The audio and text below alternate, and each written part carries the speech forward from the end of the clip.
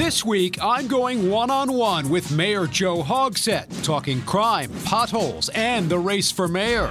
Plus, amidst a busy week, South Bend's mayor prepares for the first presidential debate. And we're on the ground in Florida after President Trump's campaign kickoff. Then the race for Congress and the former mayor who may be considering a run. It's all ahead this Sunday in Focus. Exploring the issues that matter most in Indiana. This is In Focus with Dan Spieler. Just 3 days now until the first presidential debate, with 20 Democrats taking the stage over 2 nights. Bob Donaldson joins us this morning as well. And Bob, all of this happening just days after the president kicked off his 2020 campaign with a rally in Florida. Dan, that's right. The president took aim at Democrats in that speech, laying the groundwork for a contentious 2020 campaign. I stand before you to officially launch my campaign for a second term as President of the United States. The president officially kicked off his run Tuesday with a new slogan, Keep America Great. He's raised more than $24 million in the day after his speech. Republican supporters say it's a sign of enthusiasm. After the speech, I spoke with Tony Samuel, the 2016 vice chair of the Indiana Trump campaign. He was in Orlando for the president's rally. What kind of a tone do you think this sets for the 2020 campaign? A tone that gets folks excited, energetic. 20,000 people at least here inside the arena. It was full to capacity. Others that couldn't get in. People needed to hear from him. They're tired of being hoodwinked by, the fraud from the Mueller investigation. He talked about that a lot. They're tired of all of the Democrats that are unhinged, fighting them at every chance and obstructing at every chance that they can. So they needed a point of rallying, and that's what tonight was. We heard him go after Joe Biden a little bit there. Do you think we'll hear him go after other candidates in the days to come as the Democrats take the debate stage next week? Well, I think as topics come up, and they all take shots at him, and he's a great counterpuncher, and that's what he does. And Joe Biden here lately has been making some crazy accusations and claims of taking the South and Southeast and Texas and that kind of thing. That's not going to happen. We know that. It's going to be a big win for President Trump, so he's going to punch back. Tony Samuel speaking with us Tuesday from Orlando. Meantime, Democrats prepared to debate this week. South Bend Mayor Pete Buttigieg facing controversy over an officer-involved shooting in South Bend that brought him back home from the campaign trail until this weekend. He addressed the media on Wednesday after we learned the officer did not have his body camera on at the time of that shooting. Even a body camera doesn't solve everything, but it is supposed to provide crucial evidence. It defeats the purpose of that system if it is not activated. The issue, no doubt, will come up as Buttigieg takes the debate stage next week amidst reports of a potential lawsuit there in South Bend. You'll have more with our panel on all of that later this morning. Meantime, Indiana Attorney General Curtis Hill facing a lawsuit this week. His accusers held a press conference announcing they're suing the AG and the state of Indiana. They say they've faced harassment and discrimination since they came forward with the accusations. Illegal and improper behavior should be addressed by our laws, no matter the perpetrator's title. The suit was filed by the 4 women who accuse Hill of groping them at a downtown bar last year. Meantime, this week, we're also talking about the race for mayor here in Indianapolis. That's right, Bob. On Wednesday, I spoke one-on-one with Indianapolis Mayor Joe Hogsett. Up for re-election this year, I asked him about several recent controversies in the news. Mayor Joe Hogsett says he wants to focus on the future. Well, the young people are the future of our city. And on this day, the mayor met us here in Broad Ripple at an event for local kids. If you're back on the job, what is your hope for Indianapolis and what this city looks like 4 years from now? Oh, I hope it's a healthier, safer community. I hope these kids have every opportunity that they so richly and justly deserve. After the event, we walked through Broad Ripple Park to ask the mayor about some of the key issues facing the city of Indianapolis in this mayoral election year. So you're in your 4th year as mayor now, asking voters for 4 more years. Is the city in better shape now than it was when you took office, do you feel? Yeah, in so many ways, we've made a great deal of improvement. We've balanced our budget. That wasn't the case 4 years ago. We're going to, by the end of this year, have fully funded and hopefully fully staffed 150 additional police officers. That certainly wasn't the case 4 years ago. We unanimously through the council passed a $400 million 4-year investment in infrastructure. That obviously wasn't on the table 4 years ago. We've started a comprehensive summer jobs program for our young people. We're launching Indy Achieves, which I hope will help Marion County kids access post-secondary education. I'm proud of those accomplishments, but there's still work to be done. Yeah. You were on stage this past week at an event with the 10-Point Coalition. Yeah. There's perhaps been some tension there in the past. There were a couple of city employees reprimanded for comments they made. Your opponent had said he wanted to see you do more in that instance. What can you say about your time with 10-Point this week and your plans for the future when it comes to their involvement in the city, their funding, et cetera? Yeah, 10-Point they've always been very good partners of mine. But 10-Point can't do it alone. They would be the first to tell you that they work very cooperatively with IMPD. And no doubt crime has been a key issue in this race for mayor. Along with potholes, it's the topic the mayor's opponent, Jim Merritt, has focused on intently. Crumbling roads, rampant crime, and a stagnation of opportunity. Your opponent has hit you hard on a couple of issues in particular, crime and potholes. And let's start with crime. You mentioned it there, public safety. When it comes to crime, what is the solution? Well, it's multifaceted, and it's, the disproportionate amount of gun violence that occurs in neighborhoods throughout the city.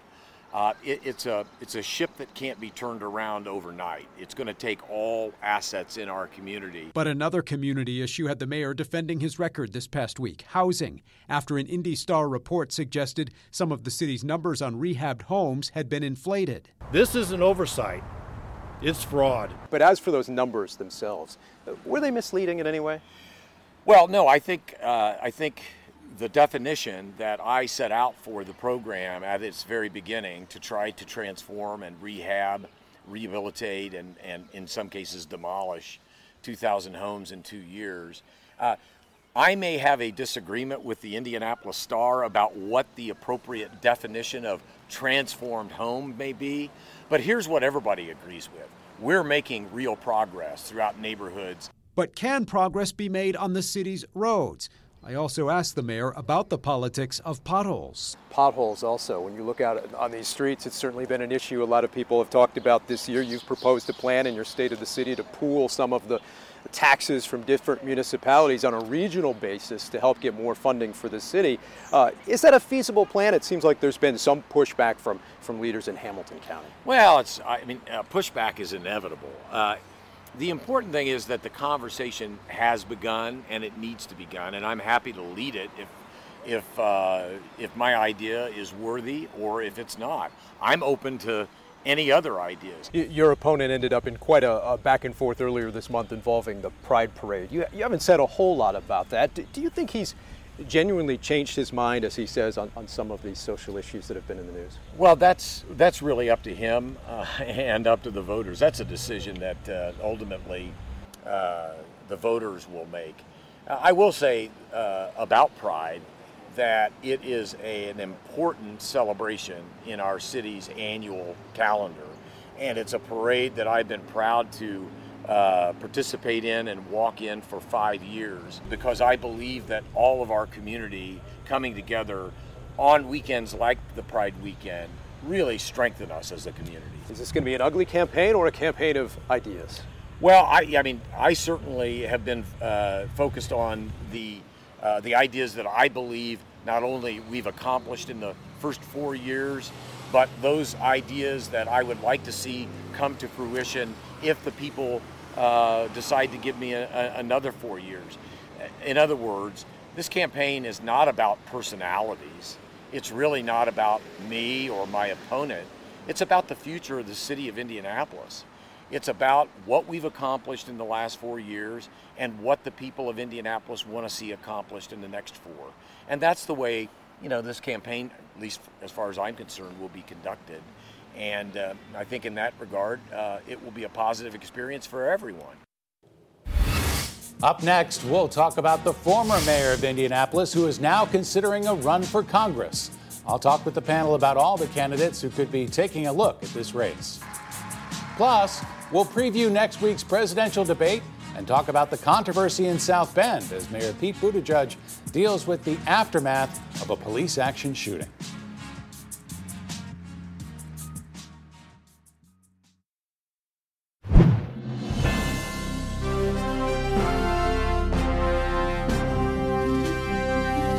All right, let's bring in our panel now. Republican strategist Jennifer Hollowell, former communications director for the Indiana Democrats, Jennifer Wagner, former GOP lawmaker Mike Murphy, and former communications director for Senate Democrats Elise Schrock.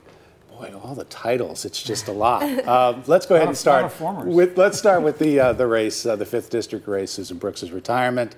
Jennifer, I'm going to start with you because you have worked with Greg Ballard before. So what do you think? Is he looking at running in this race? Yes, I spoke with Mayor Ballard this week. He is seriously considering it. I think he's an interesting candidate because he comes into the race, or would come into the race, with significant name ID and his own independent brand that has been very successful. And obviously he's been pretty high profile in the Indianapolis media market, which this district covers. But that being said, I think as we look at this district, there are a couple of important things that Republicans have to understand. The first is this is not a safe Republican seat. Times have changed, this district has changed, and so this is going to be a potentially more competitive race. And if we nominate someone like a Richard Murdoch, if we nominate someone who's further to the right, then we risk losing it in the general election. Well, Jennifer Wagner, Democrats have targeted districts like this one, suburban districts that maybe they thought were out of reach, maybe not this cycle. I think, well, thank heavens, I don't think Richard Murdoch is eligible to run in the 5th District. I guess he could, but he can. He could, really, but I'm hopefully not on your list of candidates. But I think, Jen makes really good points there. This is not a safe Republican district, and I think whoever comes out of the Republican primary, heaven only knows how many people will be in it, is going to have to be someone who can run competitively in the Marion County and suburban area that this district represents. I think it's a great opportunity for Democrats. If we can get a strong candidate who can put money behind him or herself and attract national attention, I think we could pick this seat up. Especially if they're former In Focus pundits, stop. Right? Well, you're talking about our friend Christina Hale. Yeah. Yeah. Well, I mean, your thoughts. I mean, Mike Delph is someone who's also been talked about, but that is someone who focuses more on social issues as opposed to economic issues. Delph falls into the Richard Murdoch part of the party. I would probably have to disagree with Jen on one thing. I think Greg Ballard was a great mayor, good friend. Obviously, you talk to him probably more often than I do, certainly. But I think that it would be a step down for him, frankly. He directly impacted the lives of 1 million people every day, and beyond that, when you think about the donut counties, when he was mayor, I don't think he would understand, or maybe does understand or appreciates, how much it stinks to be a freshman member of the minority. It won't even matter if he shows up, because he'll get crappy assignments. They won't let him pass any bills. He's in his probably late 50s, I'm guessing. I would more likely lean toward suggesting that a young female Republican run, like Aaliyah McGrath, Kelly Mitchell, somebody who is young enough to hang in there until they get the majority back in 4, 6, 8 years, and then be able to move up in seniority. Ballard's not going to be a long-term congressman.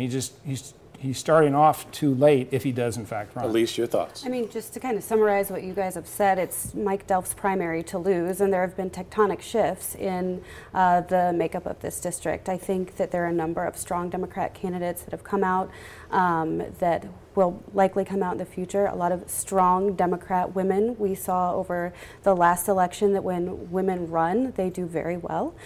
So I'm excited to see what happens. I think we're in a strong position for the Democrat Party. I think it was Mike Delph's primary to lose last primary, and I think he lost it. So let's hope he runs again. But one more thing about Ballard. I'd love to see Ballard become the new president of Franklin College. I'd be much more effective as the president of Franklin College. Jennifer, I want to give you a chance to weigh in again. Yeah, well, I wanted to say, I didn't want to monopolize on the front end, but I mean, right now there are probably between 12 and 20 people who are seriously considering running in this district. And, as we've seen, congressional seats don't open up that often. And so I think there are a handful of women who are looking at it, and that could be interesting if they're ready and prepared. But we also have a lot of legislators who may be interested, and there also may be people who are going to self-fund. There could be a businessman or woman who comes in and decides to put their own money in and changes the dynamics. There will be a lot to follow. Also this week, we're talking about the first presidential debates, now just days away. A lot of focus on South Bend Mayor Pete Buttigieg, as we mentioned earlier. But what kind of a debate will we see? Earlier this year, Dan spoke exclusively here in the studio with DNC Chair Tom Perez about this debate process and the large number of candidates in the field already. I welcome that. I think that's a great challenge to have. It's a deep field. I've had the privilege of working closely with the vast majority. And what I think all the Democrats have in common is they understand that we have to win in November of 2020. All right, that's what he told us earlier this year, but this is an extremely large field. A good thing or a bad thing for the Democrats this year? Let's start with you, Elise. I think it's great. I think we have a large opportunity to share our ideas for moving the country forward. I think when you look at 2016 in the Republican primary, there were, I think, around 17 major political candidates. So this is not unlikely. And I'm looking forward to seeing the ideas that our candidates put forward. Mike, is there a danger of these Democrats all taking shots at each other? It's not so much the verbal shots, it's diffusing their money. They're all trying to raise money. This week, in 24 hours, Trump raised $24.8 million, more than any Democrat raised in the entire first quarter. They're going to divide the money, and they're all going to be broke, and they're going to run up against Trump with hundreds of millions, if not $1 billion, to spend for the general. But don't worry, we've got the liberal media and fake news on our side, so Trump has to. No, I'm just kidding. I think this is going to be a really interesting couple nights of debates coming up, and I think it's a forum that Mayor Pete's going to shine in. He's really good on his feet. He's really quick. He's a very calming influence, so I'm excited to watch him as well as the other candidates. Now, Mayor Pete did take off a very, very important Democratic event that was happening in South Carolina because of issues that he's facing with a police action shooting there in South Bend. I mean, Jennifer, is that the kind of thing that's going to be coming up in this debate and that questions that Mayor Pete will have to face?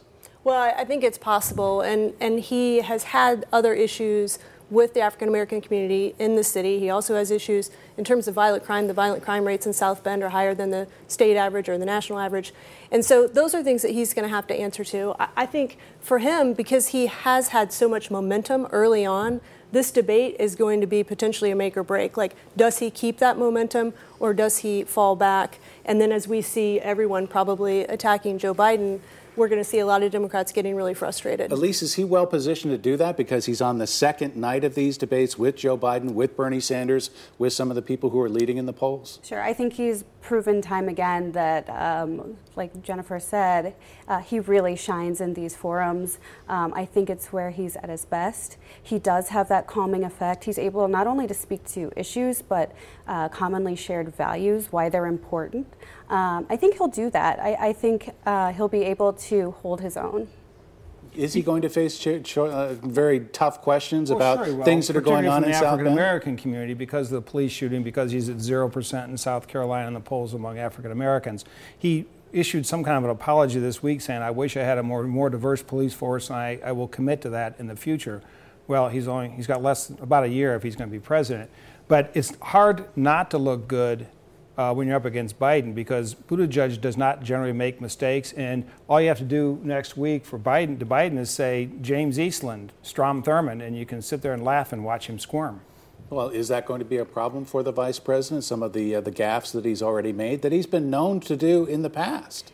Yes, I think that is going to be an issue for him, as will his age. I mean, look, he is an older candidate. He has a long record, and he's going to have to defend it. And he's going to have to do a better job than he did this week. He did not do a great job of answering those questions. And as it relates to, race relations and Mayor Pete, I also think it's worth saying that this is a situation that no executive, no mayor, no governor, no police chief would ever want to find themselves in. And so I hope that we're all able to take a step back and let this process play out, let the grieving happen in the community of South Bend, and maybe not overly politicize it.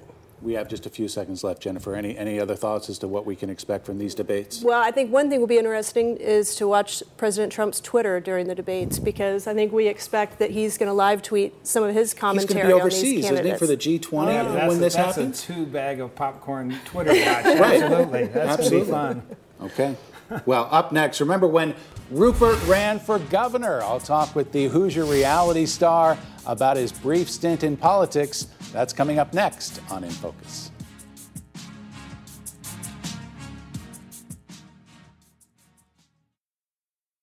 He was one of the most unlikely candidates ever for governor of Indiana. Reality TV star Rupert Boneham ran as a Libertarian in 2012, losing to Mike Pence. Rupert made his return to reality TV this season on the CBS show Amazing Race.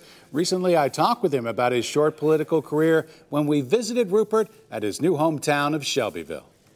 Crazy me, I'm a dreamer. I've dreamed big. I thought if I got my message out, if I actually showed what I'm doing, who I am, how I could bring accountability to our government, the answers that I really had, I would win. I see now that was a little silly thinking that I could win as a Libertarian. Rupert was more successful on reality TV, using his winnings to help start his mentoring program in Indiana. More of my interview with Rupert Boneham on Wednesday on CBS 4 News at 11, right after the season finale of Amazing Race. All right, time for this week's winners and losers. Elise, I'll start with you. Winners are the first graduates of the mayor's Latino Youth Leadership Program. Losers, Curtis Hill's an evergreen loser until he's held accountable for his actions. But truly, everyone who steps foot in the State House has a responsibility to do much better to make that place welcoming for women. Mike. 2 winners. Since Tony's not here, Donald Trump's the winner this week. $24.8 million in 24 hours. Just amazing. And my other winner has to be Alicia Johnson, the new IPS school superintendent. Tough job ahead. Jennifer. I'm going to go with both of those. Alicia is outstanding. I got to work with her when I worked with the IPS board. And I'm going to just riff a little bit on the Curtis Hill thing. It is unconscionable to me that people on both sides of the aisle were condemning those victims and not supporting them. And I hope that we do better. Jennifer, you get the final word. So my winner is Congresswoman Susan Brooks for her leadership and the way in which she's handled this, stepping down or making this announcement early. So that we can have a thoughtful process in selecting a nominee. My losers are AOC and Joe Biden. Thank you all for joining us. Thank you for joining us. We'll see you again next Sunday on In Focus.